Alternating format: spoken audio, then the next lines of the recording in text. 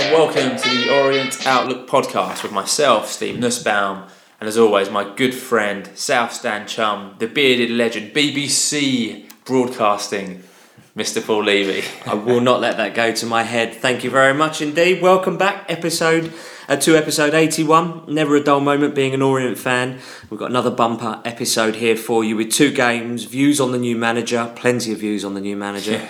More to the point, updates from around the club. So without further ado, I think it's probably best that we crack on. Absolutely. Yeah. So, as always, we start with the supporters club updates. So, Hartlepool on Saturday, 22nd of October. Coaches leave Brisbane Road at 8 a.m. £33 for members, £30 concessions with a £3 surcharge to non-members. And then on the 26th of November, Matt Baldry, Darren Ferguson, Doncaster Rovers, get yourself down there. Coaches depart the club at 8:30 a.m. £28 members, £25 concessions. You can book either before any home game in the supporters club, or you can call the travel line on 07722 135 970. There's also a beer festival at the supporters club on Friday the 21st of October with beers from Brew Buddies Brewer. Doors open at 5 minutes free entry, so lots of activity down the supporters club. Say that when you've had a few beers. Absolutely. So we promised during the course of the week speaking to Howard Gould at the Leyton Orient Trust. We haven't really covered enough of that, so thanks to Howard for dropping us an email with some updates on what's gone on in the Trust. They've been doing some great work all season. And we just really wanted to cover some of the bits that they've been doing. So the Trust have launched the new Fans for Diversity hub in the Old Players Bar in the East Stand, helped with £2,000 of funding from FFD, from Anwar Uddin, and also Kick It Out, plus a donation from FCFM, which I think are First Class Facilities Management, who also fitted out and decorated the room. It's now a welcome space and sanctuary for any and all types of groups who may like to experience live football. It's got its own supervisor, supporter and volunteer Kirsty Chapman, and launched at our Kick It Out game, thank you, versus Mansfield on the 28th of August, when nearly 50 members of Stepney FC, family and friends, came to see the game, with one family of four enjoying the experience so much they went on to buy season tickets. Amazing. So well done, Howard, for convincing someone to buy, not just one person, but a whole family, had season tickets. Good luck to them. The hub was also used at the Yeovil game, where local children's charity LHAP were our guests. So 3 players had already visited the LHAP Children's Playground in South Woodford earlier in the week, and that was Atane Ghana, Ericott and Chizak. The charity also had the pleasure of meeting Latalo Mohammed, and that he was from the Olympics, I believe. He was, who sat with the families for a while during the second half of the game. So great work there again from the Trust. I think he's the Taekwondo guy, wasn't he? Or some sort of martial art type. So Andy Hessenthaler and Sandro Semedo met about 80 of the Leyton Orient Trust students after the reserve game with Brentford to chat about what's needed to succeed. As you may know, Sandro was one of these students himself 3 years ago, so you can't get a better advocate of the system than him. Howard also hosted a stadium tour with a group of service users and staff from the Living World Dementia Services in Redbridge in the lead up to the Dementia Awareness Game, which was yesterday versus Portsmouth. And Sam Dalby came with Howard to the annual Norlington Schools presentation evening held at Walthamstow Civic Centre last week. He presented certificates to the winning sports students of each year group and was branded a role model, so fair play. Yeah, well done, Sam. Only 16 and already doing great work with the club. Inspiring, yeah. And Tom Parks came to watch the annual World Mental Health Day tournament on the Score 3G pitch on Thursday, and then presented medals and chatted to participants. So this is part of the calendar of events for the Coping Through Football project that the Trust facilitate in partnership with the London Playing Fields Foundation and the NELFT, which is basically the NHS. So that was a roundup of all the great work the Trust have been doing, and well done to Howard, Neil Taylor, all the team on the Trust. Some superb work there. Yeah. And like we've been saying, it's a very important time for the Trust to be getting out in the community, especially with West Ham opening up their mental stadium across the road. Yeah. From last week, Sky Sports Originals have got a series coming out. And in particular, this one is called Out of Contract. That's going to be shown on Sky Sports 1 on Sunday the 16th of October at 6:45. The cameras follow 5 players through very different journeys in their search to stay in professional football. And the one we're mentioning includes Bradley Pritchard.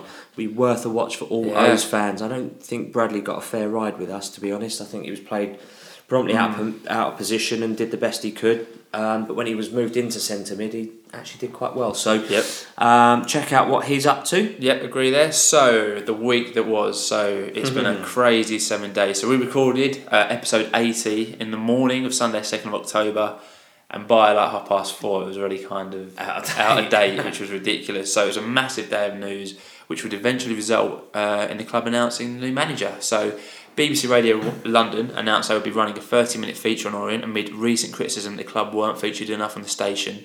So, Phil Parry in the BBC studio announced that he would be joined by Vito Michelli, Ian Hendon and Kevin Lisby.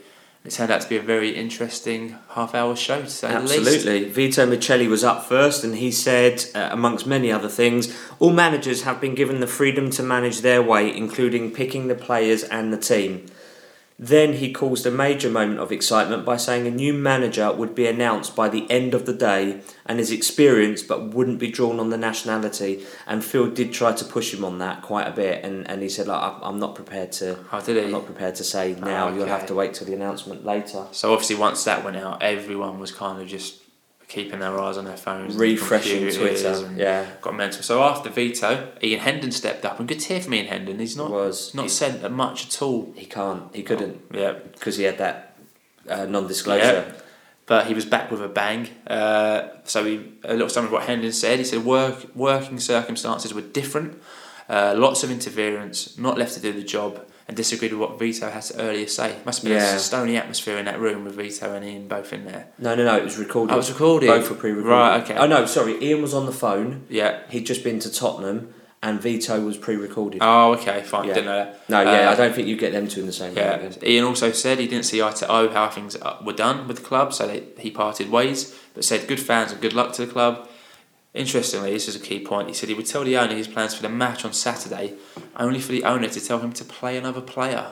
Which goes against what Vito had said earlier, that they were given, to an extent, they could choose most of the players that they wanted to play, but to give true freedom, he lied, Vito. Yeah, even when winning, Ian said the owner would criticise. He was told he couldn't use Joby and had difficulty getting replacements when Paul McCallum was injured. And fairly to say, Ian was disappointed it didn't work out. He said that Dave Victor did ask near-the-mark questions, but Ian couldn't answer them as he was protecting the club. Yeah, he also had said that they had players at the club who didn't want to be there, and advice for the Leyton Orient owner said, need harmony and structure, let the manager manage. Yeah, not rocket science really, is it? No, not really. Also, FB brought a TV presenter in as a scout. He had other managers calling him, saying the scout had been in touch and asking what's going on. I mean, that's a terrible basically, sign. I think presenter had been emailing around everyone saying, we're in the market for players or whatever, and managers are calling him up saying, like, is this guy for real? I heard that some people actually thought it was like a spam email, that it was a joke email. Crazy. But when they found out it wasn't, they were like, what sort of an outfit are you? Yeah. It really brought the club into a bit of disrepute. It was a real poor way of doing it. With so much content in the show, it actually overran, and unfortunately we didn't get to hear from Kevin Lisby.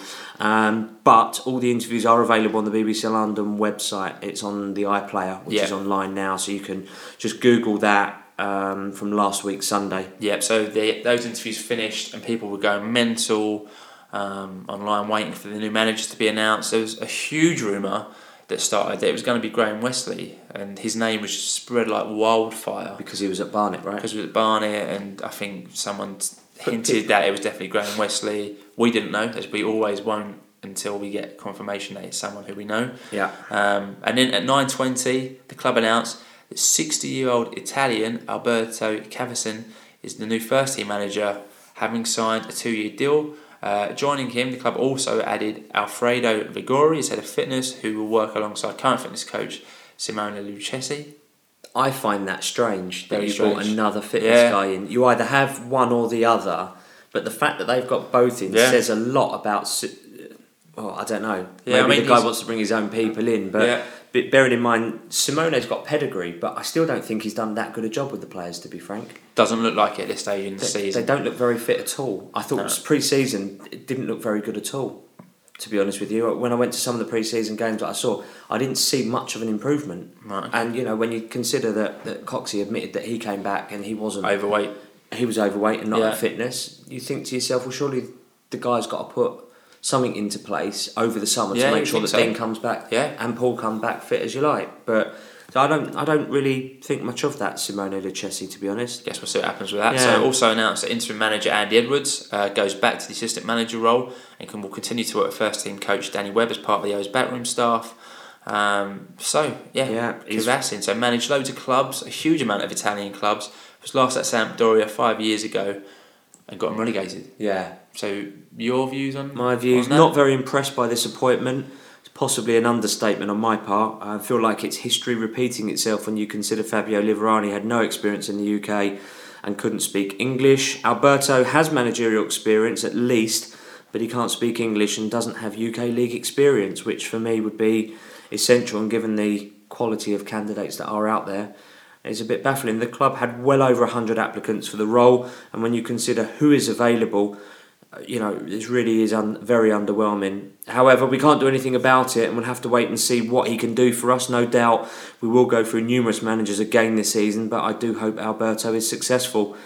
He wants to play football on the ground and the right way, which for me is a great positive, a great starting point. Yeah, for me, very surprising appointment, one I didn't see coming. When his photo flashed up on my phone, I had no idea who it was, and I did laugh out loud when I saw it, in terms of like when you just aren't surprised. It was one of those. Like you said, after all the names linked and mentioned with the job, I have to say I was underwhelmed. Underwhelmed? Yeah, get it right. Yeah. It's a very big difference. For me, so not sure what his strengths are, but would have loved FB or Angeleri to come out and tell the fans why they appointed him. Feel a major opportunity was missed there, and how they feel he can take the club forward. Because from their perspective, they could have explained it and made sense to me, and I would have accepted it better. And I think probably most Orient fans are in the same boat with that one. Still, we'll always back the manager and will hopefully take the club forward. The language barrier is a major concern, and as we all know, last time we appointed a manager who couldn't speak English, things didn't turn out too well. And when we both saw the managerial appointment, you text me, and you summed it up perfectly by saying, "A little bit of my Orient heart has just died." I think you hit the nail on the head with that one simple text to me. Thanks, mate. No worries. So, as you can imagine, loads of views coming. We haven't included all that we had, but thank you to everyone who sent them on Facebook and Twitter. Absolutely tons. We've got the best million that we're about to read now. So starting off with @PJ Meister, who said slightly worrying that he hasn't managed for 5 years, and that was when he last relegated a team. @_Neil Patel said terrible appointment, never managed or played for a team outside of Italy. Yeah, @Paul R. Gregory, it's a shame he wasn't in place yesterday, but I bet he knows the Barnet team man for man, and Pompey, and Luton and all. Joke. How sad for the club I first saw in 1968. What a sad, sad day. That's the thing, most people just thought it was really sad. Most people weren't surprised, just sad, and that's like the worst kind of emotion you can get. It's like shocked, not shocked. Yeah. Do you know? @LenM4, if he doesn't speak any English, then we really haven't learned a thing. We'll back him regardless, though. Yeah, that's fair comment. You can't do anything else but back him because you want him to do well. Well, I think that one of the major learnings from Liverani, the FB said the communication barrier was a major issue. And when he appointed in Hendon, FB said, it's because he's English and he knows the league, and this has just completely gone a different way from. I think they've tried 3 English managers it hasn't worked. And I use the term loosely. It hasn't worked. I mean, we haven't gone up, but there's obviously mitigating circumstances, but they won't look at that. Yeah. Paul Staines 86 says everyone on the club's board are clueless. He last managed Sampdoria to relegation in 2011. Nothing else since. #circus. @Soph_Rosie_TFB. Hope he can speak English and generally just hope he will be allowed to manage and lasts. Not a name I've heard, but maybe me. No, I'd never heard of him, but I don't really follow Italian football very well. Barry Mittelman says, so he last managed in 2011 and got Sampdoria relegated to Serie B. Short and sweet. ... Yeah. @Leyton Orient, I think we could be in a relegation fight now. I back him, of course, but this feels like a Liverani stunt. Yep. @LOFC 1971 said, get the maps out and find out where Guiseley and Solihull Moors are.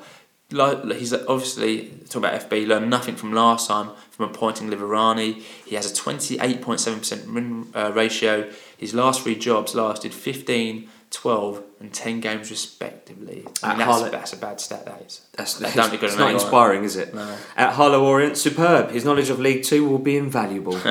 @Easily said he's had more clubs than I've had hot dinners. Never seems to last longer than a year at most of his clubs. @Tor_Bartum_, well, let's hope the next manager knows the conference. Yeah, @Neil_Watson 37, short and sweet, down we go.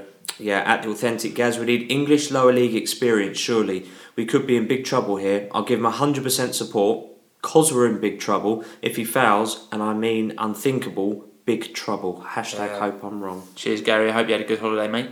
At Tom P 1984 says this is beyond a joke.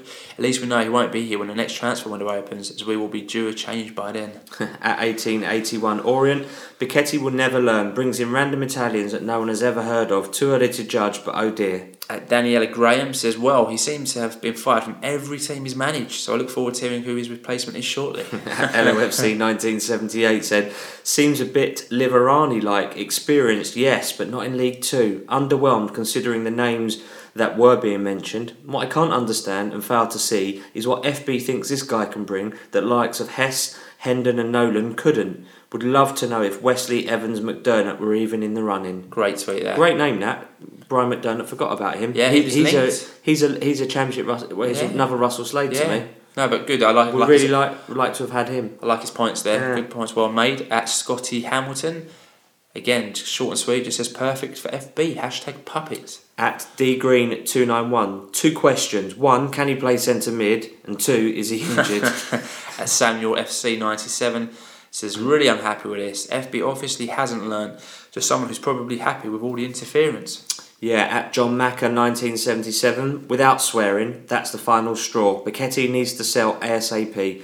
He has no idea at all and is too ignorant to learn from his mistakes. Another Italian, another relegation. Loads of experience in Serie A means nothing when he has none in League Two. I fear the worst. Hashtag Bicchetti out. At El Kawado says on the bright side, he might be used to working under this kind of setup. Just hope he can speak English for the players' sake. It's a good point there. If he's worked under Italian chairman in Italy, maybe it works differently over there. It's a different culture. Yeah. Something that I didn't maybe think that of. could work. That's sweet. Good point. Yeah. At Josh Parvett, can't hold a position for more than a couple of years, gets teams relegated. Our club is turning into a mockery. Hashtag Bicchetti out. At Yellowberry9 says, even after tweeting his most recent managerial record, I'm going to be optimistic and say he's going to do well for us. Okay, there you go. There's one balance. There's one little bit of sunshine in a doomy sky. At MP Allen 222, never heard of him, but not going to judge him till we actually have something to judge him on. Why don't we give him a chance? Yes, fair point. Another rare sunshine there. At the occasional one said, it's all very sad. If FB wanted to wind Orient fans up, he couldn't be doing a better job. At Tapstar_7, that's just embarrassing. And considering the other names going round, how did he appeal? How did he appeal right to Bicchetti? Hashtag madman. Good point. Again, I'd love to know who would have applied for the job. Obviously, we had at the Meet the Chairman night back in July.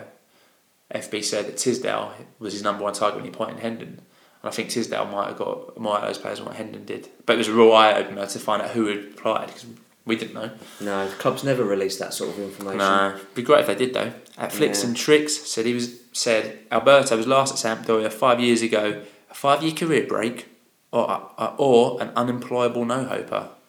Yeah, nice one. And congrats to you and your wife as well on the baby. Hope you're all well. Yep. Top man, Adam. At Peatkins simply says, we are doomed. At Doe Lewis says, just a reminder again, people laughed in the summer when I said Mad Frank wouldn't learn. Mad Frank. You're obviously on good terms with him then, Lewis. At Rekka Blue App said, has Graham Wesley been hired and fired in the time I was in the cinema? Brilliant. And I just get that. That's Paul Baker backwards. Oh, is it really? Yeah. Oh, like Red Rum. Okay. At Russ BMR says, as long as AEDW is still heavily involved with the first team, this might just work, but only might, as he could provide a buffer with FB. At Kevin McBride 9 said, give him a chance, let's get behind him. Yeah. At Wings Mad says, another poxy Italian. What does he know about League Two football? Hashtag Bicchetti out. At JP72 said, just the man to sort out a battle at the bottom of League Two. At Simon Bedford said, well, the last manager with no hair did okay, but not sure about this one. I like it. Yeah, at Ardemanda, Bicchetti says he wants success. With this appointment, I realise his definition of the word differs from mine. A lot. Yeah, at Matty. That's one of my favourite tweets. LOFC Evans says, appalling appointment, especially as Evans, Wesley, Di Canio are all out of work, heading to the National League and fast. Yeah, at Orient Boy said, Jacket, Cottrell, etc. available. We go for a guy who hasn't managed for 6 years and never in our leagues. Joke or what? I know. When you hear some of the names who come up in these tweets, you're just thinking... McDermott. All of them. All of them. who have been mentioned that I probably would have been happy with. At Leyton Orient says FB has tried inexperienced and experienced English managers and an inexperienced Italian manager. So now he's trying an inexperienced Italian. No, an experienced Italian. Yeah. Okay. I thought you said an inexperienced Italian. Unexpected item O tweeted us saying, I'll give him till about November. At Digger H773046 said, has FB learnt nothing? Never been so disappointed in an appointment in nearly 58 years of supporting the O's. Wow, how have you lasted that long? Yeah. At Sharky War, give the guy a chance, bring on Saturday and get behind the boys and see what happens. Yeah, at Speno011 says, devastating news. You can't make it up. My heart is slowly starting not to care anymore. This season is another write-off. At Emo Havering, apparently he can't speak a word of English and his CV suggests he likes a relegation. #Hello Conference. At Ian, Manny, Renee and John says, I've always wanted him. Said no Orient fan ever. That's a winner as well. That's and good. The final word goes to Brucey Boy 13, who says, typical negative Orient fans. Bloke hasn't even managed a game for us. How do we know what he'll be like? Perhaps, unlike lower league English managers, we might play less hoofball. May turn out to be rubbish, but shouldn't jump to conclusions so early. A good tweet to end the appointment of Alberto on. So thanks again for all your tweets. If we haven't read yours out, we apologise. Your tweet might be in the show later after the Portsmouth match. So moving on, in the last episode we spoke to Tom Davies from Loft and thought it was only fair that we'd also get on Matt Roper from Loft. So Matt has been involved with Loft for the last couple of months, and we thought it'd be interesting to get his views on Loft out now. So Here is Matt Roper. I've recorded earlier this afternoon. This is Matt talking about Loft. Matt, thanks very much for agreeing to speak to us this evening. Now, you're now on the committee of Loft and following, I think it was episode 79, possibly 78 now, where Steve was sort of querying what Loft have been doing in relation to sort of missed opportunities, where there's a bit of anti-Bicchetti going through the Orient supporters, and also you wanted to sort of come on and just sort of really give people an update on really what Loft are doing at the moment. So perhaps if we could start with sort of that side of things, and then sort of perhaps we can finish off with how people can get in touch with Loft and ultimately join and sort of help. Yeah, certainly, Paul. Yeah, I mean, as obviously you spoke with Tom, and he updated the podcast on the work done under the ACB and the ground. So that's certainly one big sort of part of the work we've been doing recently. I fully if you like, so understand where Steve was coming from, and it certainly is still something that I think there are a number of Orient fans out there that, you know, not that they don't believe Loft is doing anything, but that perhaps we're not quite as prominent as we should be. But I can reassure both members and hopefully, obviously, potential new members that there has been, a hell of amount of work been done by the committee just in the past sort of 5 to 6 weeks. And just because we are, or we don't seem prominent out there, it's certainly not the case that things are being done. And certainly this week, where the survey, which is the survey we've done of all fans, which has been absolutely superb, we're now up over 850 responses. That ends on Wednesday, and certainly we'll find that this week, in the lead up to the Luton game, and along with the survey results, there will be a lot more out there in terms of what Loft are proposing to fans, and also asking for fans' views as to what they think we should be doing. Certainly that as well.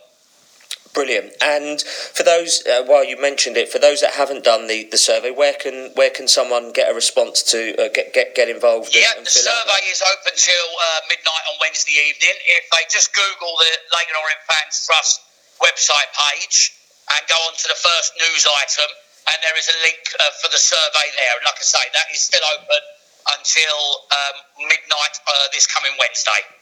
Fantastic. And in terms of what is actually being done, are you able to give us any greater insight into that at all at this moment in time, or is that something that people have to wait for sort of official? I can, yes. Yeah, I can. We've been hard at work organising this year's AGM, and that is a date to be set in November. The date has been set, but we're just waiting on just a final guest speaker to confirm that they will be. Unfortunately, I can't tell you who they'll be at the moment, but I know fans will be very, very happy if that guest speaker confirms. We're pretty sure he will confirm. And then a date as well. It certainly will be around about mid-November, and we'll certainly be looking for not only members to obviously turn up at that AGM, but also welcoming as many new members as possible, because obviously this will be certainly the most important AGM that I think Loft have ever held, since within their 12-year existence. On top of that, obviously we have the work that Tom Davies discussed with you guys regarding the ACV on the ground, but we're also doing various bits of work around what we would term sort of crisis management and a recovery plan. Again, I can't reveal too much details on that because that's in its infancy, but that is looking at 4 or 5 different scenarios as to where the club appears to be heading and the situation and the instability the club appears to be in at the moment. It's not talking about Loft trying to buy the club. It's just looking at various scenarios that may well come up within the next sort of 3, 4, 5, 6, 8 months. And on top of that, obviously we are busy, certainly through me as the recruitment officer, actively campaigning for as many members to join us as possible, because we're only as strong as our membership base, Paul. And obviously the more people that do become members, leads to simple things such as extra funds, whether that be for a fighting fund or to spend on marketing and this type of thing. But also on the basis, because we want to hear from Leyton Orient fans, just as we did with the survey, we want to hear your guys' ideas. We want to hear what you think Loft should be doing, and why we think, why you think that we should be doing it. So that sounds absolutely great. Now, one of the other things that I think has that had come out on social media was obviously you do the pandemonium. You've got your own. You do the fanzine. You edit that, and obviously being a member of the Loft committee. 1 or 2 people were a little bit concerned on social media about the sort of use of terminology that you would use and how that's kind of suggesting how people should think, the use of clown of the owner and that sort of rhetoric. Obviously from an impartiality point of view, how would you answer someone sort of pointing a finger at you and saying there's a bit of a conflict of interest, because on the one hand you need to remain impartial, but on the other hand you've got the right to say whatever you want? I would fully, I'm fully aware of that, Paul, and I appreciate how it can come across, and look, don't get me wrong, it is quite difficult for a person in my situation where you run a fanzine, I run the Stand Up for the Orient group, I'm part of the Olympic Stadium Fans Coalition, and also obviously part of the Loft committee, but I'm not asking for any sort of leeway or trying to say to people that it's anything other than a situation I might have to put myself in. I would certainly say that I try to limit now, my activity on social media that might be construed as, behaviour of that wouldn't be forthcoming of a Loft committee member. And obviously, I would hope that a number of fans, certainly the ones who know me probably do, but maybe the ones who don't know me that well, to sort of, maybe realise that, I don't necessarily like, you can't necessarily say that it's always that, but you're using the word banter, and that obviously, there is still some of it that, it is a sort of a fun look at the troubles of Leyton Orient, and that would be the sort of the fanzine side of it. Yet obviously, the work I do on behalf of Loft and together with the committee, it is not just as important, it is far more important. And obviously, I am trying my hardest to make sure that, I come across in the correct manner, and that obviously the body, in terms of Loft that I'm representing, is represented in exactly the right way. But yes, I certainly take on board, some of the comments on social media. I think we all know that Matt Roper is a character, shall we put it, and that will always be me. And I'm not going to dress up the fact that sometimes I maybe go over the edge a little bit, but that's my passion for the club, and that will never change. But obviously, I fully take on board, all the comments put to me. Be they social media, be they talking the street, or be there someone sending me a private email. Cool. But fully take that on board, and I just hope that people obviously understand. Sometimes there are comments made that they actually mean what they say, if you like. Thanks, Matt. Thanks for addressing that. So just as a roundup then, we expect to hear something from Loft during the course of this week, obviously with the survey results, and obviously people can still join Loft, and there'll be an AGM at a date to be confirmed at some point in November with a special guest speaker that won't disappoint. Is that fair summary? Yeah, that's right. Yeah. Survey ends on Wednesday.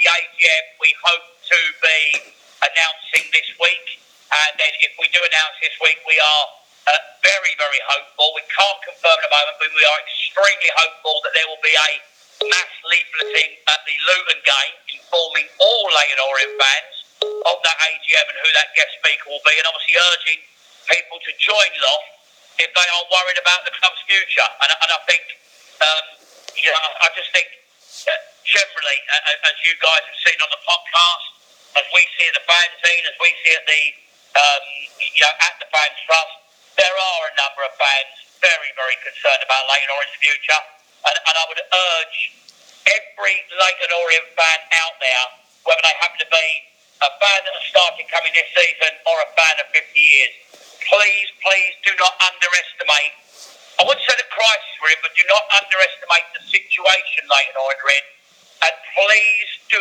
think very strongly about joining Loft. If you have any reservations, as I've stated on social media, you can email me. You can email me through the fanzine, through the Fans Trust, and I will answer every email and every concern that everybody has about becoming a member. And I am very, very confident that once anybody has done that, they will join Loft. Brilliant. Thank you very much indeed for speaking to us, Matt. No problem at all, Paul. Thank you very much. So that was Matt Roper there speaking about Loft and all the activity coming up. So thanks to Matt and to Tom, who have both been on the podcast over the last 2 episodes, for letting us know what Loft are doing and for keeping us posted. And don't underestimate it. Do join Loft, because there are things being done that will all become apparent very soon. Yeah. Apparently, Matt couldn't go into too much detail because obviously by committee it needs to be signed off. But you can join from as little as £1. Yep. So it is well worth getting involved there. So, continuing with the week that was. Yeah, so Monday 3rd of October, Alberto Cavassin gave his first interview since joining the club and said, for a translator, I'm very happy and glad to be here. I would like to thank the chairman for trusting me with this position. He is a very passionate person who loves the club, and in return I hope I can bring success to Leyton Orient. He went on to say, for me it's a great opportunity to train in a prestigious footballing country, and it's a very good club in terms of facilities and quality of squad. There is a strong squad here, and I feel we have a good base on which to build on. My first day in charge was very good, and I felt welcomed by the staff and players from the beginning. The session went well and the group is very positive. At the moment we are missing some good results, but we can certainly improve on that. I spent a lot of time studying our team, and I've also had some time to look at the quality of this league, which is a very physical one. So interesting comment there that he had been studying the team for a while. Yeah, ambiguous. How long is a while? But nothing surprising there, but good to hear from him and seemed hopeful and positive. So happy day. So Tuesday 4th of October, happy 24th birthday to Gavin Massey. So happy birthday there to Gavin. And we had Southend away in the EPL trophy, which we will cover very, very quickly. Yeah, and also just to jump back to Matt Roper's interview, it's sod's law that my phone started ringing during Matt's interview, which is what that beeping noise was. So just in case you were curious. So the team lined up with Sam Sargent in goal, Hunt, Parks, Pollock and Kennedy across the back four, with Massey, Weir, Kelly and Anomo across the middle, and then Palmer and Bowery started up front with substitutes Alex Chisak.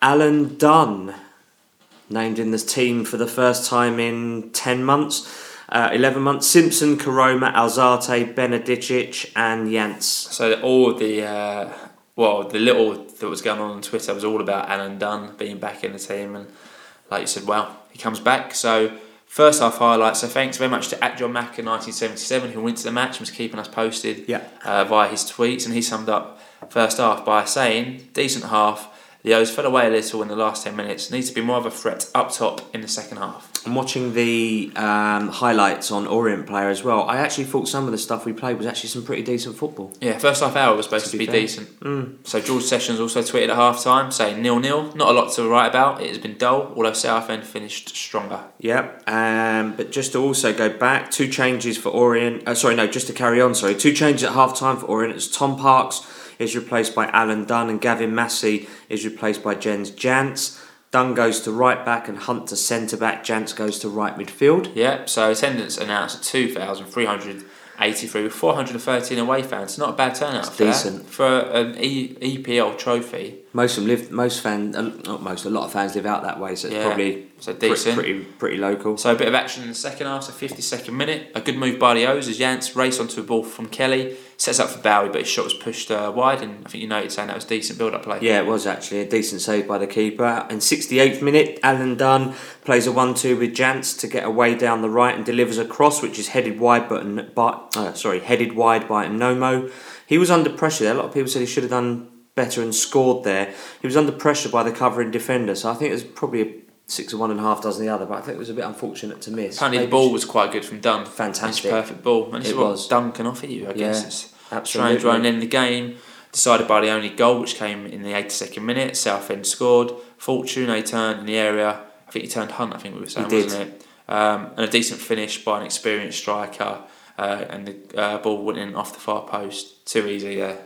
No, it was Sam Sargent sort of got fingers to it, and it unfortunately wasn't enough to bring it back round. But no, Hunt should have done a bit better there, I thought. Robbie Weir is forced off in the 87th minute through injury, and he's replaced by Jay Simpson, who gets boos from the Southend fans. Brilliant. So the match finished 1-0. John Macker summed it up at the end by saying, glimpses of good play, but fell away as the match wore on. Very little fight. So again, thanks John for your tweets during that game, and that was it.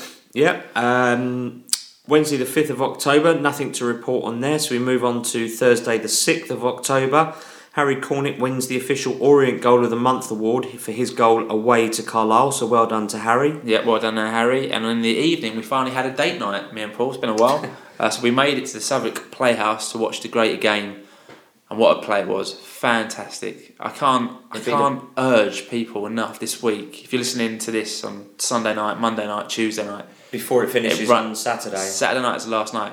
Get yourself down there, get yourself a ticket, go online, do it. It will be the best 20 quid you will spend going out, honestly. And there's a Wetherspoons around the corner if you want a cheap beer or drink a bite to eat beforehand. It's Elephant and Castles. It's not the most salubrious or easy or sort of local of places, but it is worth putting yourself out for that evening. It is 2.25 hours and it's got everything you'd want from a play. It's based on a true story. It's got comedy. It's got tragedy. It's got normality. It's got everything you need. And I spoke to Peter Kitchen in the supporters club after yesterday's game and just thanked him for basically bringing it to the stage really. And it genuinely is a fantastic play. Yeah, it's really cool. So we spoke to Michael Head, who wrote the play and who actually has a role in the play after it. And here is what he had to say about it all. Cool. So we're joined tonight by Michael Head just after the performance, and what a great performance it was. So just to give us a bit of information, Michael, how did you originally get involved with the project? I saw it on a Sky News reel 8 years ago, basically just saying London club went to war. That was it. 5-minute section on near Remembrance Sunday, and I found out it was Orient through the internet. Rung up the club, and they went, you need to speak to a guy called Steve Jenkins. Give us your number, he'll call you back. Yeah. So I put the phone down, went, never going to happen. 15 minutes later, I'm on the phone to a Steve Jenkins who went, you interested in my book? I went, yeah, I'm a playwright, I think it's an interesting story. Come down to the club. So next Saturday, I'm guest at the club. I'll see Orient beat Sheffield Wednesday 4-1. The famous Sheffield Wednesday. Yeah, that was my first visit to the O's. Knew nothing about World War I. Knew nothing about the club really, other than I'm a Leeds fan, and I went there once for a league game. That was it. and read the book, started speaking to Steve, hearing his passion for the story, and I could not believe, it was literally like hitting gold, striking oil, just hear this story, all the different branches, the heroism, the comedy elements, the different characters, all the wonderful stories.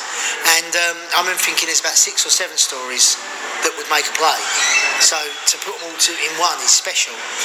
And I said to him that day, I went, well, look, just see the 4-1 win. I went, I promise you I won't mess about with it. I'll keep it Orient. We'll keep true to the facts. The one thing I'm going to try and do is, I'm a comedy writer.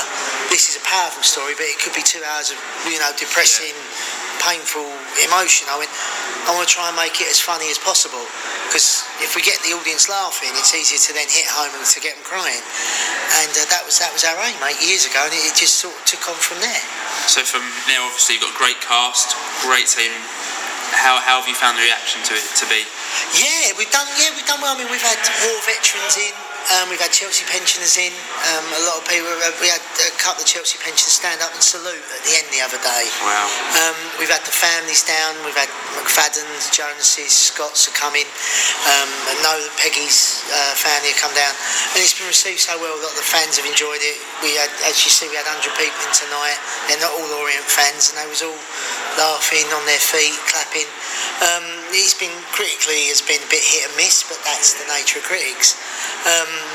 But as an original first show, they say shows ain't written, they're rewritten, which is going to be true. There's going to be changes, and when it goes out again, it will be edited.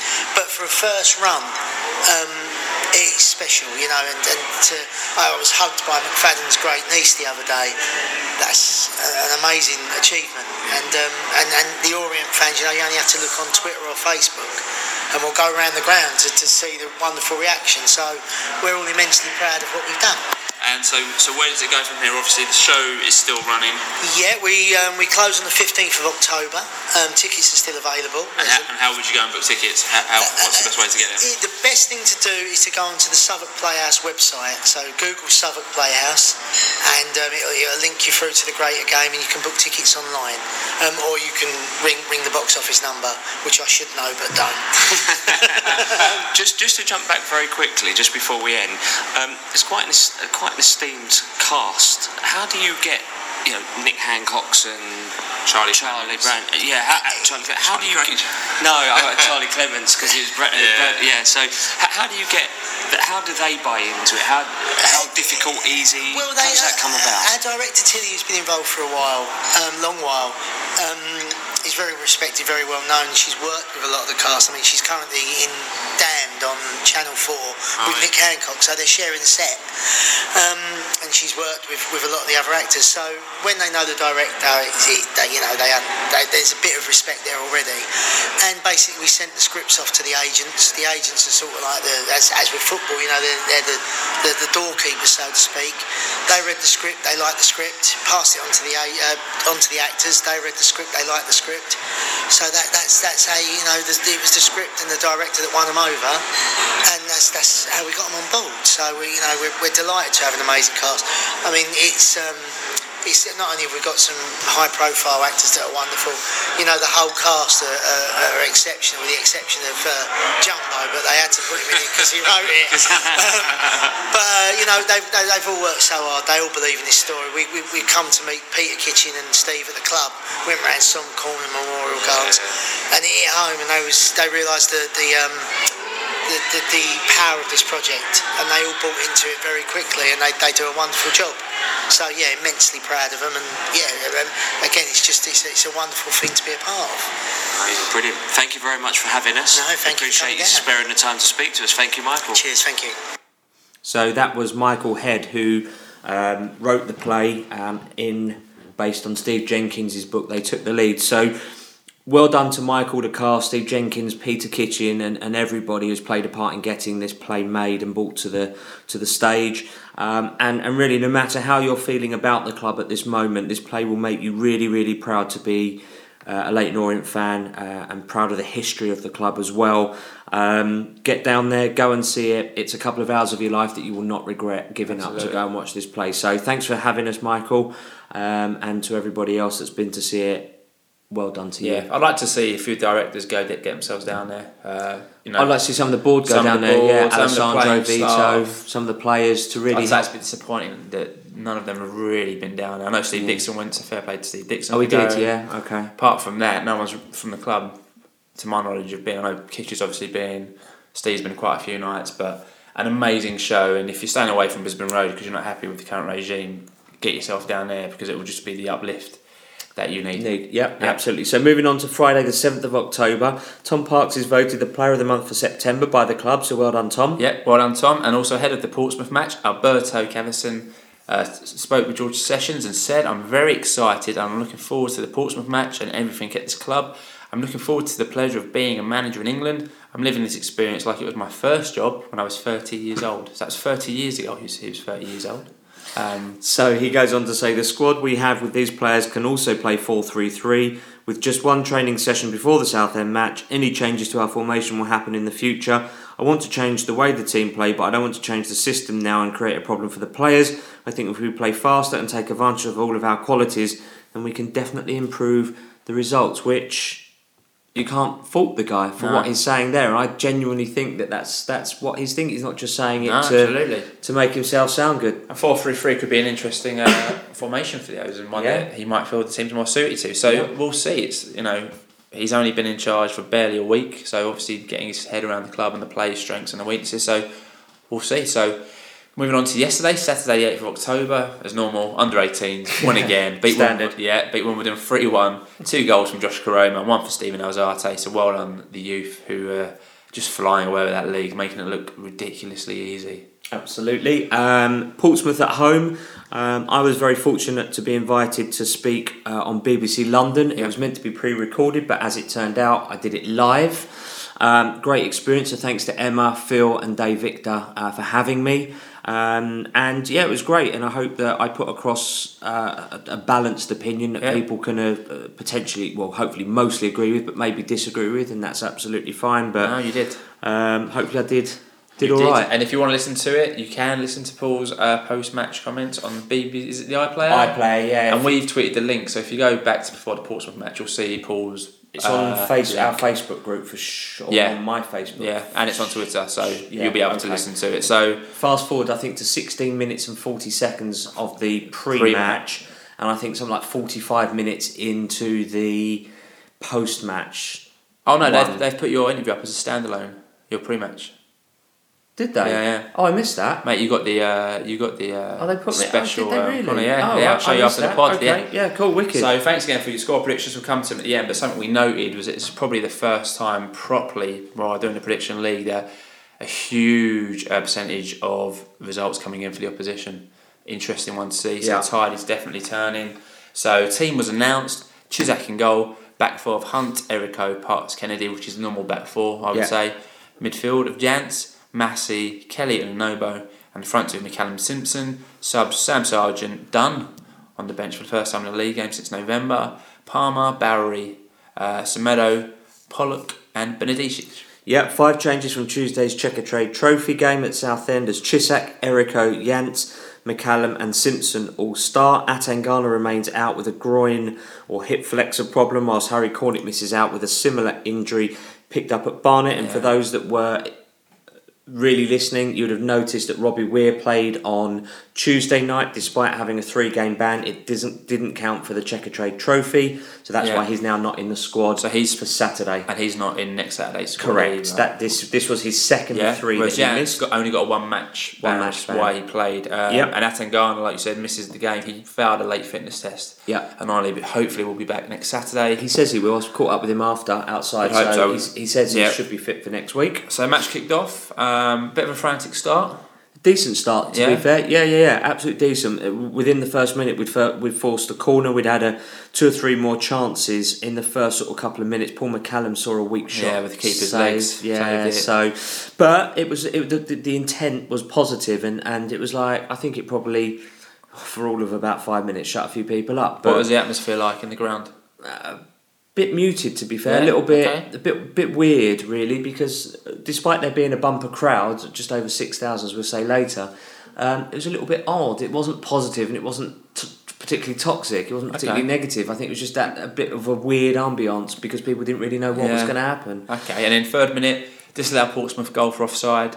Got to say, the guy Chaplin, great finish by the guy, and it was only marginal if it was. I didn't think it was blatant. No, I think it was. No, I don't. I think it wasn't a blatant offside. That was. I think we got a bit lucky. Yeah, great finish. Yeah, so lucky for us. Yep, and then a few seconds later, Liam Kelly goes down right by the dugout. Didn't see what happened, if he just pulled up and just stopped running or what, but he basically sort of was the only natural midfielder that we had, and gets injured within 3 minutes. He gets subbed after 3 minutes. Interesting to see what you've noted about players not looking fit. Kelly's has started quite a few games that he hasn't ended because he just seems to get injured quite a lot. Maybe he's not fit. It's an interesting one there. He's not being managed right there. Yeah, possibly. As well. And then I thought it was really weird because 5 minutes went past and we played with 10 men. So they're obviously trying to get him back on the pitch. No. He'd gone. He'd been stretchered off. He was gone, done, finished. Good night, God bless. Thanks for coming. So we waited a whole 5 minutes before Sandro Semedo came. It was 4 minutes before he started getting changed. Yep. We're like, well, what's going on here? Why aren't you making a sub? No idea. Absolutely spectacular. I don't understand that. Sandro came on, and you know we had a midfield now, 4 wingers. Yeah. Gavin Massey, Sandro Semedo. Well, Jantz obviously is a defender, but Harry Cornick. Not Harry Cornick. The other one that we had was a Nomo. Yeah, crazy. So 8th minute, free header for Pompey from a corner. Again, set pieces which we'll come on to later. No one near him. That was the Ben Burgess, I think. Wow. If I remember rightly, it was Ben Burgess. No one near him. No one picked him up. Crazy. So 11th minute, Erico goes down for scissor kick. Penalty. Got taken out by a scissor kick. Ref wasn't giving us anything. Did you think it was a penalty? It was a Stonewall penalty. Oh, okay. Yeah. That was a Stonewall penalty. So not given. That should have gone down. And contrary to what the report on the BBC website, it was Erico that went down, not McCallum. In the 15th minute, a kick from Chizak went straight to their player. Their player then squared it. Good ball, and they had a shot. Chizak made a good save, but it was his error in the first place. It was his error. He just about redeemed himself. He made a good diving save, but for goodness' sake, that was the worst I've seen. That's of Alex Chizak. Bread and butter for a keeper, right? Just kick the ball out and get it. He did kick it out, but he kicked it so poorly that it hit their man. Yeah. And then hit his man, and then I think he slipped and fell, but then he managed to sort of just get up and recover in time. Would have been an awful goal to concede that one. And then you noted we were lacking momentum and drive from the midfield. Yeah, there really wasn't anyone picking it up and driving it forward. You know, Gavin Massey has been playing centre mid because Robbie Weir's been out, but we just seemed to lack. There was nothing to help the defence and release the pressure, but also to supply the front too. It was really lacking across that middle. And Nomo was running at people, and Sandro was being shoved off the ball too easily. It wasn't working with the wingers. It really wasn't. Sandro's gone off the ball, I'd say, the last couple of weeks. So it didn't seem effective at Barnet and ended up coming off. Yeah. But then saying that, in the 19th minute, there was some good build-up play from Nomo, and he forced a corner. So 25th minute, you noted again, been playing some decent football in the last couple of minutes. Everybody working hard, which is all we asked to see. And you said Nomo and Eric not doing so well, but are trying. Yeah, absolutely. So 28th minute, Portsmouth player booked for diving in the box. We actually all thought it was a penalty Portsmouth, and all the Portsmouth fans as well. Well, it looked like he pointed to the spot the ref when he did. That's why we thought. But then it did look like a Stonewall penalty, but he's booked the guy for diving. Yeah, I saw on the telly, it did look like a penalty. So I guess a lucky let off there, but he booked him, so he was pretty certain he was diving. And then, in the 36th minute, Sandro and Nomo switched wings. Yeah. I don't know why, but again, it looks like the owner, the manager is looking at changing it mid-game to freshen it up, and maybe if you're not having so much success on one side, move them. Like it a lot. Got to give him credit for that. 100%. Got to give him credit for that. Yep. And the 40th minute, I think you said Portsmouth piling a bit of pressure on. They got 2 corners and had a few efforts on goal. We're very lucky to be 0-0 at that point. Yeah, they're putting us under a bit of pressure. So half time came, it was 0-0. Yeah. Didn't really ever test David Ford. I think his goalkeeping gloves were still clean from when he took them out the packet that morning. I think we really are lacking in the final third. Liam Kelly being a big loss for us. Mixed feelings about the first half. There were some good parts, but also looking a little bit shaky at times, and we really didn't look like scoring, which is always a concern. I think the thing is, Portsmouth are a decent team in League Two, so it wasn't like we were playing a Newport, but they weren't impressive. Yeah, maybe. And do you know what? I don't say it later. I'm going to say it now.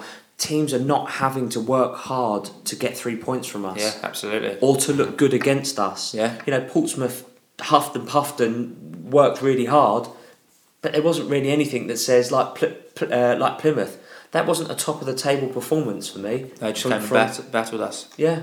Good point. So attendance announced just over 6,038 with 1,328 away fans. So well done Pompey. We knew they'd Decent support. bring up decent support, and I think they sold it out in about an hour. I think their website announced. So second half was kicked off with another sub for the O's as Alan Dunn replaced Paul McCallum, and we went to a 4-2-3-1 and with Dunn and Jantz holding. I'm not sure. So I saw it that way. I saw it more as a 4-5-1. McCallum came off. Yeah, I don't know why though. Oh, okay. No one knows. No one seems to know why. No one's reported why. Yeah. I was in reception area doing post match with BBC London, and he walked out. I didn't get a chance to collar him and say what was that about. Yeah, okay. But, George Sessions felt the same as you. So George Sessions tweeted saying, "I'm surprised McCallum has come off, but I think Cavison wants to give Massey more of a licence to get forward and keep the O's solid in the middle." So maybe that was why. So 54th minute. What a fairy tale story this would have been. Alan Dunn got played through by Massey, chipped his effort but got saved by 4. Could you imagine what would have happened if Alan Dunn had scored? The back page of the Football League paper would have been absolutely splashed with Leyton Orient. When Alan Dunn was announced, so we do the team photo lineup, I didn't even have a photo of Alan Dunn because I was just not aware that Alan Dunn was even in contention. Yeah. But great to see Alan Dunn back. Fantastic. And do you know what? He worked really hard. He looked a little bit lost at times, like he was sort of running ragged a bit. But fair play to him because he kept it going and he didn't give up, and he intercepted some really important passes during the game as well. And then just 3 minutes later, goal for Portsmouth as Ben Burgess with a free header about 8 yards out and from a corner that Sandro Semedo had conceded from earlier. Same old story, mate. Same old story. Conceded corner, don't mark up, don't have anyone on the far post. Well, he was marked by Erico, but not very well. Not very well. Alright, don't mark him well, no one on the far post. Basic defending, and if you can't defend like that, you're going to lose pretty much. It was poor. It was very, very poor defensively. Moving on then, in the 65th minute, Hunt prevents the Pompey number 19 wandering. Yeah, so basically, the number that Portsmouth were making substitutions. So they were trying to waste time. And their number 19 was trying to run to the other side of the pitch to waste time, but Hunt physically manhandled the guy to stop him from running and frog marched him towards it to stop him. And then his number comes up, and then Hunt sort of shoves him in the back. So he's like, "Go on, get off." Like it. You're going off. I thought that was fantastic. So well done to Nicky Hunt. And then you put a note saying about the midfield. Yeah, it really shows what can happen when you don't have a decent midfield. Really missing Nigel Atangana and Robbie Weir's ability here. Interesting to see next week with Luton on the way. So 73rd minute, made a note saying Portsmouth were on top for the last 5-10 minutes. Yeah, didn't really have much of an attacking threat. No. 80th minute, Nicky Hunt nearly scored an own goal. So there was a cross came in. Hunt, I think, got his header wrong. I think he was trying to put it out, but he sort of more glanced it goalwards, and Chisat was standing there, sort of rooted to the ground, and it's just hit the post. Lucky. You could do nothing but watch that hit the post and pray. And then it comes back out into the 6-yard box. I think Parks clears it. Cool. And in 81st minute, Palmer came on for an Omo, who you has been very quiet. Done Forgot he was even second playing. half. That's disappointing actually. And we went to a 4-4-2 in the last 10 minutes to try and get something back from the game. Went long ball. We changed tactic and just went long ball. They were just hoofing it to Ollie Palmer. Nothing worked then, no.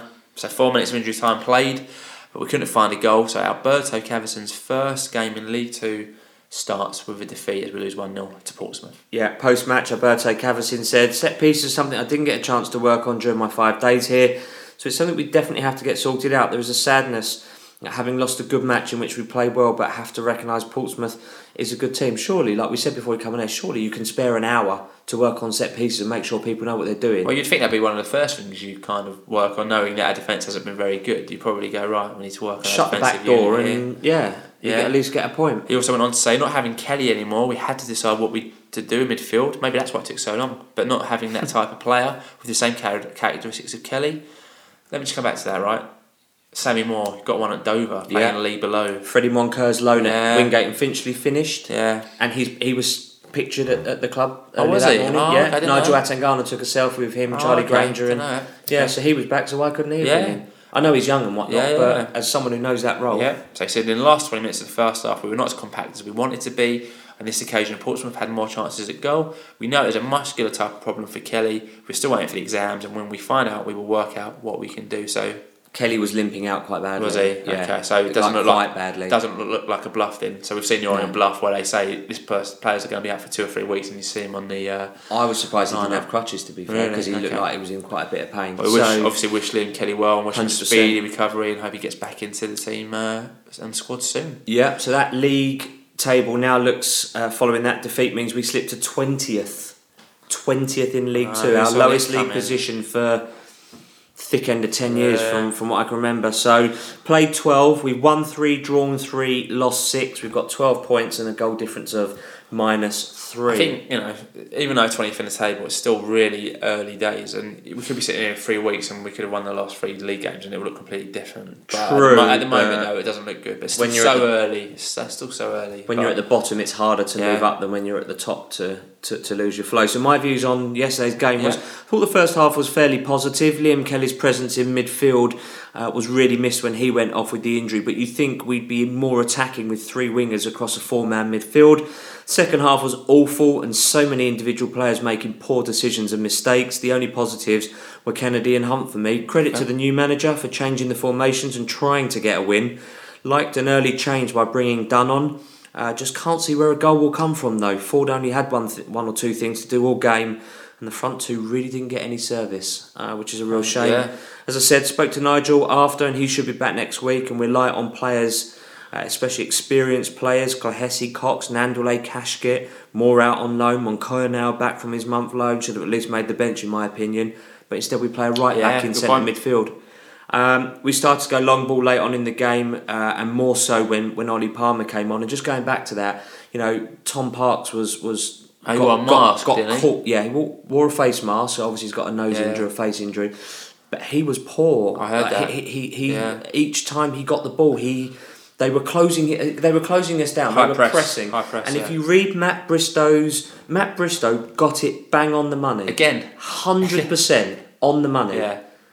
And he said that their wing back, their left and right back would press forward. They would then press forward, and we could counter attack if we when they were forward. Mate, I'm telling you, and we did. I'm telling you, someone from the club needs to speak to Matt Bristow and get him in on a Friday and say that this is what they're going to do. Because Matt's emailing the analysts his stuff.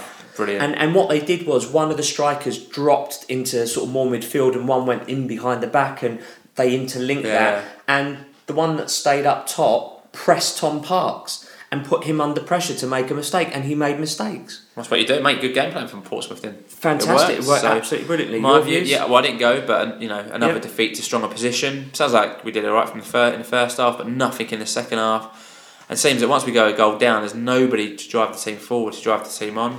Like you mentioned, no central midfielders, so I'm concerned about that for next week, but hopefully Atangana will be back. It didn't seem like we had an attacking threat at all yesterday, but very early days for Alberto, so fingers crossed. Yeah. Also, Kenny Jackett was there yesterday. Yeah, what is Kenny Jackett doing there? I don't know, he had a nice jacket on as well. Could the plot thicken? If it does, you will find out via us first. He must be scouting for someone who's playing against Portsmouth in the future, possibly. I don't know, maybe he's doing a bit of work maybe we can see his good friend Alan Dunn. Maybe. Oh, that's possible. That. Yeah. Who knows? From Millwall. So those were our views, and we had an email in. So now it's your views. So we had quite a lengthy email in from Cliff, Orient Outlook at outlook.com. If you're not on social media, and he says, "Well, yet again we lose at home. Yet again we fail to place the away team under any kind of pressure. We now have a new manager, and in today's game you can see he wants us to play. For example, he swapped wingers midway through the first half and also tried to play out from the back, etc. Yeah, and he said, to be honest, it's good to see someone come in and try and press his style of football on the players straight from the start, and it will take time for the players to get used to a new way of thinking and playing.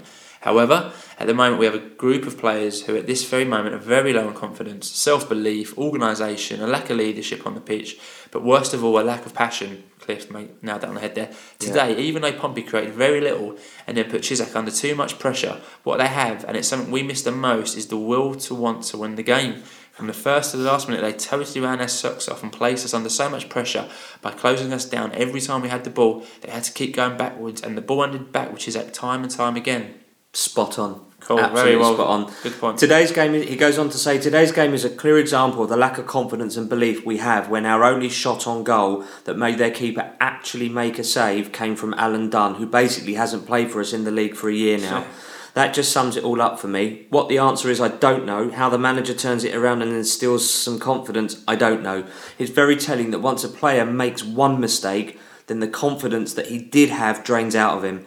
Parks being a prime example today, who just slowly got worse. It was as if he was scared after he made one mistake that he sort of panicked ever more into making more mistakes. I believe we have the best striker in the league, but he can't score goals without service, and not once today did we get to the byline and put in a cross. Getting to the byline is a basic of football. Yeah, but he also goes on to say we need some stability in the team and a win, no matter how it comes even. An own goal win would do us at the moment, but just something to build on. Today on my way back home, there were a number of Orient callers on BBC London radio talking about the O's, and the one thing they all had in common was the fact they all believed we would drop out of the league. It's only early October and already fans are scared for our survival.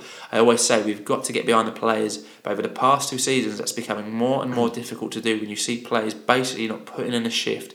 More scary is the club isn't that far away from self-destructing. We have to keep the faith, as without that we will have no club. Up the O's and keep the podcast going, Cliff. Top man, Cliff. Mate, I'm going to give you a little pat there. Yeah, well done, I think mate. he's hit the nail so Well done. superbly on the head there. Well done, mate. Thanks very much for that. Moving on to social media now. At Boatsy said, frustrating that we can't score and don't seem like we will. Alberto will need time. Yep, at David Rickard 80 said, an awful second half performance. The players looked lost and couldn't be bothered. And that, again, that's the worst part, isn't it? Yeah. Just looking like they just can't be arsed. Maybe it's not that they can't be bothered, it's just they lack confidence, maybe. I think it's probably. At MJJ Scanlon said, playing well until we conceded, then heads went down. Parks didn't look comfortable with the mask. Yeah, Paul Fair Jamo point. 63 said, just maybe the players are not good enough regardless of who the manager is. Good point. Yep, at John M Pan H002 said, we can't just score, we don't even have to win. I just want us to stick it in the net. Yes, we all do, mate. At Vince Howard 73 said, I didn't realise that when Alberto said he wanted to play passing football, it would be backwards. Yeah, a lot but of the again, balls that's come back, if Portsmouth are pressing and into mistakes, and that's just you're playing a good team there. That's what, best And teams because we do. didn't have natural midfielders, there was no one to drop in and pick that out. Richie J. Bourne said, this is seriously turning into the Sit Turner era. Just don't look like scoring. Sit Turner. At Orient Fan TV said, Cavasin after 2 games has a 100% loss record.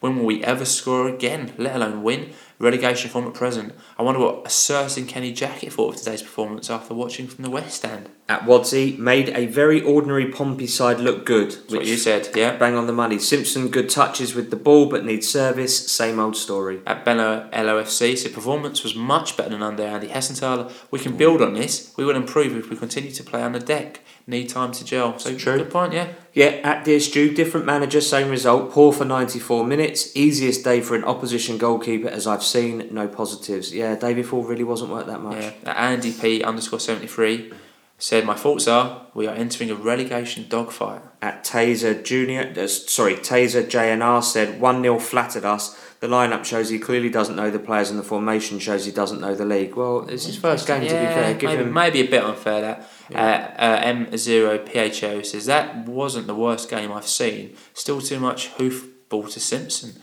McCallum should not be playing. He's either unfit or he's uninterested. Nice touch with the manager wearing the O scarf. A bit more interested than Hess. Barking orders for 90 minutes. So that's a good point there. Hess, for me, never impressed me when he was managing because he just sat there, arms folded, very unanimated, where this guy seemed to be, again, wasn't At one point, he called Jans over, and I don't know to what level he either speaks Dutch. Oh no, Jans speaks Italian. He was at Italy for a couple of years.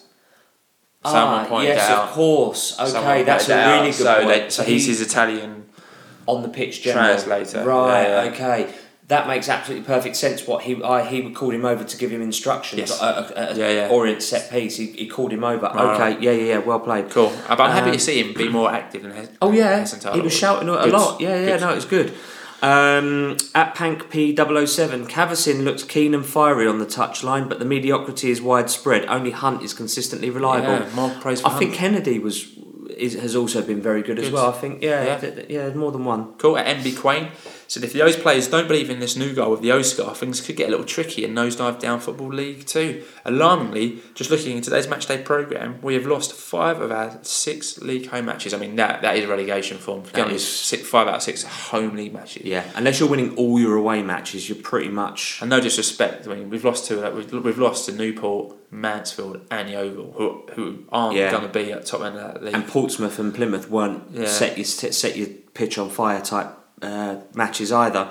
At SR Barber 1986, no threat, terrible sub choice when we were in the game, sloppy passing and didn't look like scoring, not looking good at all. At David TH64301889, so that second half today was the first time I've seriously thought we are going to go out of the league. No idea. no guts. That's a scary tweet, that one for me. Yeah. It's when people start believing we're going to go down. I'm still not in that mindset yet, but that's scary, man. Yeah. At _Hillian said it was a low-key game, but the O's did okay. The players put in a shift, just lacking confidence and creativity. Moving on to creativity, at Bradley Acker's 96 said, seen Dean Cox has 2 assists today in his non-league game he just played, and we can't score. How could we let him go? I think a few O's fans are probably feeling the same way there. At D. David U, we offer no threat. When we go a goal down, the game is lost. The club is not structured for a relegation battle. So sad. We might stay up if there are 2 teams that are worse than us, but those teams will fight for every point. Will we? Good question. That is 2 questions. That's 1 point bang on the money and a great question. Spot on. At England 2010 says, got to get back to playing through balls for Simpson to run onto. Into his feet with a 6'5" centre back on him is no good. At Stiggy64, encouraging signs today in my view. Tried to play the ball on the ground. Need a commanding keeper though. So cheers at getting a bit yeah. At Paul WE_UK says, so we need to give managers more time in order for them to be effective, but we also should slam them after 2 games, question marks. In relation to at Dubbins 10, there are no positive, no crumbs of comfort. The club has learnt nothing. We're going to be relegated. Wow. At Jimbo1404 says, all 3 centre midfields out. I think the jury is out against the team that will be challenging at the top come the end of the season. At Jim586, looked better under the new manager but lost it after the goal. Long balls forward kept on coming. The wingers worked better.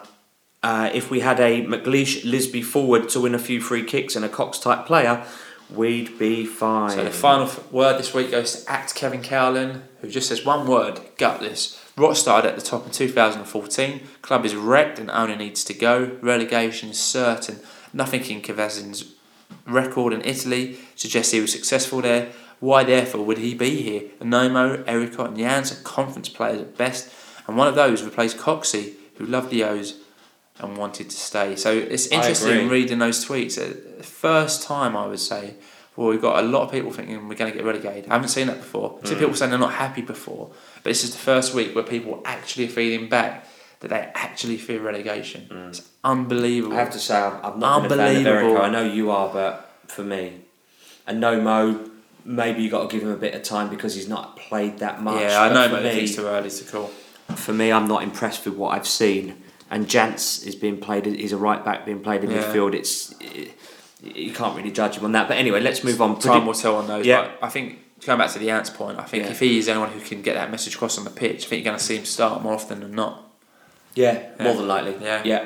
Prediction League update. So, despite the abundance of predictions we had, there were only 2 correct predictions. So, well done to David Barrett 15 and Orient Dave, who guessed the correct score of 1-0 to Pompey. So, it stands that at Giorgio Irwin and Robert Locke 14, a joint first on 9 points, with David Medjix and Greyno 75, Mark Shepherd _79, at MP Allen 222, at Orients _17, and at Orient Dave are all joint in second on 7 points. So it's not that difficult, really. No. 3 points for a win and a bonus for the correct. A win can change the whole dynamic. 3 points for a correct score and 1 point for a bonus for the correct scorers. Yeah. So, you know, you can really be up there. Yep, so Fantasy Football League, George Stone is top of the league on 417 points. 12 points clear at the top, but 12 points isn't that much in fantasy football.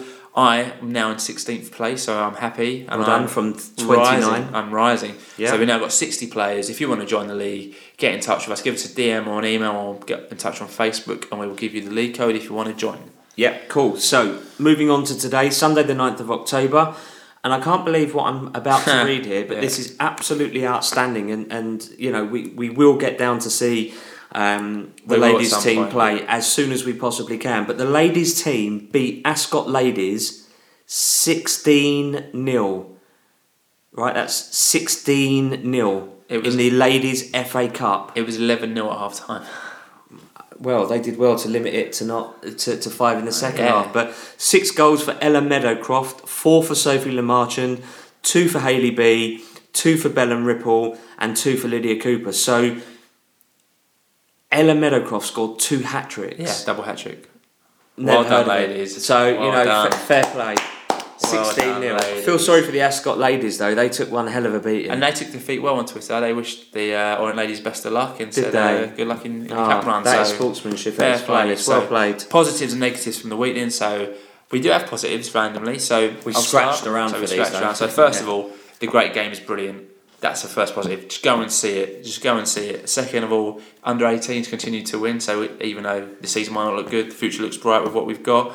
And thirdly, even though we might not sound like it, the manager has done all right in terms of he's making changes to affect the game, and he wants to play football on the ground. So you can see what he's trying to do early on. And it's going to take time. It's going to take time, but I think that's something that we thought was important to do that. So. Yeah, that's fine. Cool. All right, negatives this week. Unfortunately, there are a lot more, but we've limited it to 4. Yeah. Another home defeat, which means it's 5 out of 6 home defeats for us this season. I've already touched that. That is relegation form. That is relegation form, and also relegation form, scoring 1 goal in the last 6 games. Unbelievable. We can't buy a goal at the moment. We should have had a penalty on Saturday, but that's by the by. But Simpson probably would have missed it. Oh yeah, you don't even want to go down that route. Lack of available players through injury and suspension. So earlier on this season, we had an abundance of players. So much so that Alan Dunn couldn't even get a squad number, and now we're scratching for players to be fit and ready to play. Yeah. Also, toxic levels of support amongst the fans have reached an all-time high. Yeah, morale from the tweets that we got in after the match seemed generally low, and there's lots of talk. It's all negative, nothing really positive or finely balanced. So moving on then to wrap this week's podcast up, hero of the week. We are going for 2 heroes or 2 sets of heroes. This week. So the first one is Howard Gould and his team for all the community work done so far. Yeah, and the second second set of heroes are the Great Again cast and crew for putting on a fantastic play. So well done to Steve everyone. Jenkins, Peter Kitchen, everybody involved. So well played to everybody. Well played to everyone. So next week's fixtures, just the one fixture for the O's next week. So we entertain Luton at home on Saturday. Luton drew 1-1 yesterday. With Crewe, and Luton are currently 5th in League 2 on 19 points, so they're doing much better than what they were this time last season. It's going to be another hard game. They're very big and physical, Luton, you know Scott Cuthbert's going to want it. And a big welcome back to my favourite fan of the podcast as well, from his jingle when we first started, Scotty C. You can't cheer him during the game. No, I can't. So that's it. That's it for us this week. Thanks for joining us for episode 81. It's been another absolutely crazy week down at Orient, with revelations from ex-managers about the current regime picking the team, to actually appointing a new Italian manager that nobody saw coming, and an appointment that has deflated most fans, to watching a play about our club that will inspire you and remember what a great club this is. To watching another disappointing performance yesterday that ended in another defeat. It's all going on. We're going to be back next week with episode 82 with all the information and views that you could ever need. And remember to keep your eye on our social media accounts in the week for news, views and more. We look forward to hearing from you, and as always, keep calm. Listen to the Orient Outlook podcast, and this week we're playing out with Barry Galvin's Greater Game, as you can hear in the background, which I got distracted by. So thanks for listening, everybody. It's been a bumper episode this week. It has. So thanks for sticking up with the us. O's. Up the O's.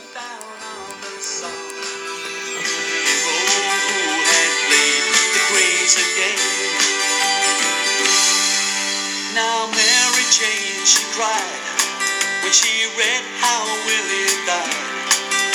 A locket round her neck she always wore, so that close to him she'd